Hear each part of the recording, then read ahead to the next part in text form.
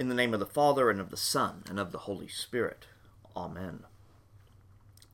Back when I was a teenager and in a church youth group, a lot of us spent some time together. First, there was Sunday morning Sunday school, followed by the worship service. Then Sunday night involved youth choir that met at 5 in the evening. Then discipleship training around 6:15. Somewhere in there was some sort of dinner in between. And then at 7 in the evening, we had Sunday night church. And if that wasn't good enough, we all got together again on Wednesday night for more youth activities. So it would be nothing to have anywhere from 7 to 8 youths to maybe even 25 or 30 at any one time around the church. One of the things I recall was that every few months or so, certain topics would come around, would sort of peek their head above the surface of the water and go back into the depths of our discussions, waiting for a few more months to pass. But let's say that a boyfriend and girlfriend broke up, or if someone felt that they had been wronged by someone else, or there was just some sort of strife in the group. This passage from Matthew 18 would come up, sometimes to even dominate the topic we were supposed to be studying. The youth group even had little phrases that meant that something was about to happen. I think Michael is going to go all Matthew 18 on Jim. Or, since so-and-so broke up, I bet they're going to go Matthew 18 on each other. It was almost as if these few verses of this gospel were as well known to us as John 3:16. And it was always unpleasant, awkward, and usually added more division to the group. Here's how the drama would typically play out. First, we'll just call them Bill and Ted. Bill and Ted have a disagreement or a fight about something. Bill tells Ted that he's offended, and Ted just shrugs it off. So Bill then goes around and calls Sam and Jim. The three of them go. Bill tells Ted what the problem is, and Ted is unrepentant. So now Bill, Sam, and Jim approach the youth group and bring up allegations about something Ted did. And the church tells Ted to apologize. He doesn't. So the youth group effectively excommunicates him because he is obviously, one, in the wrong, and two, acting like a sinner.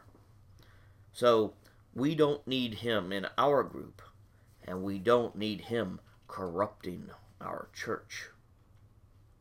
Now, we see this pattern all the time. There are civil court cases, there are conflict resolution experts, there are family meetings and team huddles, even text message threads involving a whole host of people who sometimes get all riled up. And being on the right side is always the goal. We don't take people to court so that we lose our case. We don't hire conflict negotiators to give in to the demands of others. We fight, and we try to prove that we are right. Now, this passage breaks down and is not really all that helpful if we consider it like we would the justice system or a system of retribution and punishment. There is always a winner and there is always a loser. And that is because this Matthew 18 code is written for a community and how they deal with sin within that community. And everyone in the community must agree on these rules, on the method of dealing with sin before it occurs. So let's take a little bit of an in-depth review of this code. First, if another member of the church sins against you. Now, what are we talking about? We're talking about sin, willful sin. This isn't someone not saying hello in the grocery store. This is if a member of the church steals items from your shopping cart after you've already paid for them. It's someone charging you an unfair price because they think they can get more money out of you because you happen to go to church with them. It's about someone sinning against you.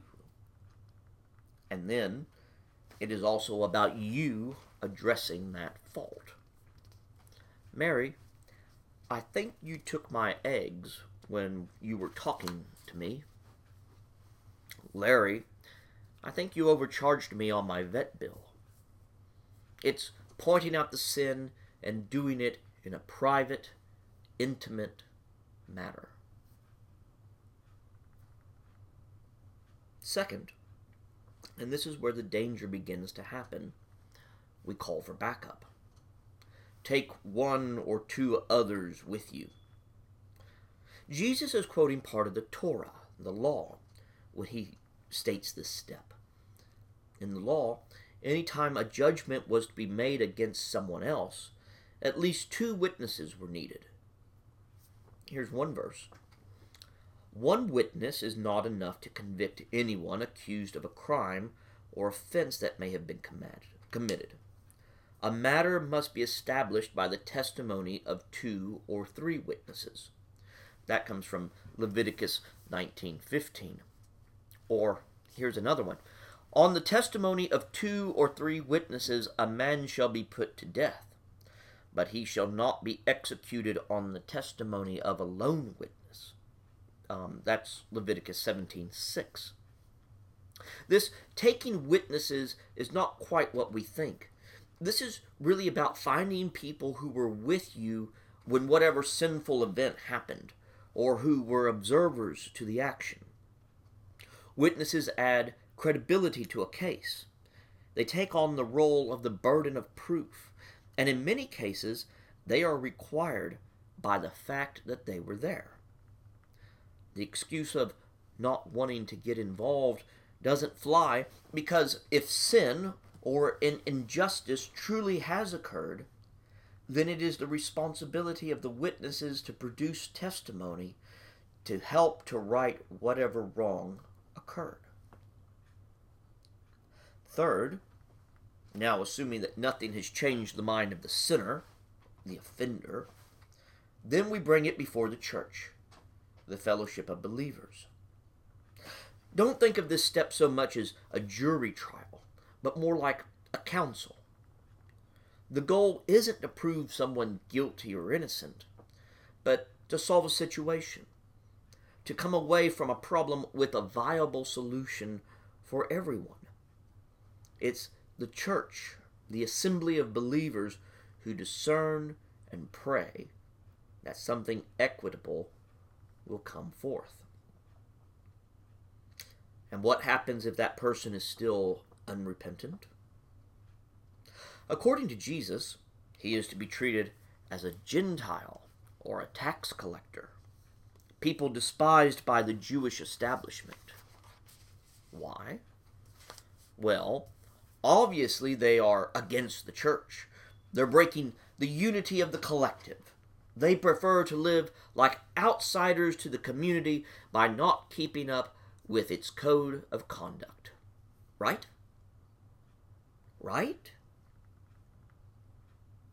So, if we are to follow the model of Jesus in all our decision-making and in all our relationships, and I want you to think back to the bracelets from a few years ago, the WWJD logos. If we are to follow the model of Jesus, then we must ask, what would Jesus do? If that is our standard and our metric, then how many Gentiles did Jesus ever turn away? How many tax collectors did he refuse to associate with? How many sinners did Jesus tell they were unworthy to approach him? None. Jesus never turned anyone out. So why should we? Why should we? What are we being called to do? Rather than excommunicating members or turning them out or hoping that difficult people leave our fellowship, perhaps what we are really being called to do is to let that one person be taught, perhaps even retaught, or be evangelized again and shown what living the Christian life is really all about. Remember last week and how we are called to take up our crosses? Perhaps this is a cross we are also called to bear, to help keep each other in check as brothers and sisters in Christ. And we, all of us, but especially you because you live here, you see, you work, and you know the people who have fallen away and the ones that we need to call back here. And this is work for you to do, all of you. In areas that we are lacking, we'll need to strengthen. And in areas where we are excelling, we must continue the good work. But much of the work we have to do has to do with reconciling with those who have fallen away, regardless of why they left. My friends, we are in a time of national unrest and fear. With everything going on today, from a virus causing us to distance ourselves from each other, to riots in some major cities, and people fearing for their jobs, even though our unemployment rate seems to be slightly improving, coupled with a turbulent election season, and all the various worries we have that are unique to our own lives, then why not? Why not begin to implement an ethos of forgiveness and reconciliation? We all need it. We all require it. Many of us have much to be forgiven for. And in like manner, we have much forgiveness to hand out to everyone who has wronged us. The history of the church has been replete with factions dividing, denominations being formed, Christians literally burning other Christians at the stake. That's one of the reasons cited in much of the research about church growth is that Christians fight too much and people aren't interested in joining in. For the literal love of God and for the sake of His church, love one another. And if we happen to have disputes, which sometimes even the best of friends have, always be willing to take that person back in, even if it is to teach them again what true discipleship looks like.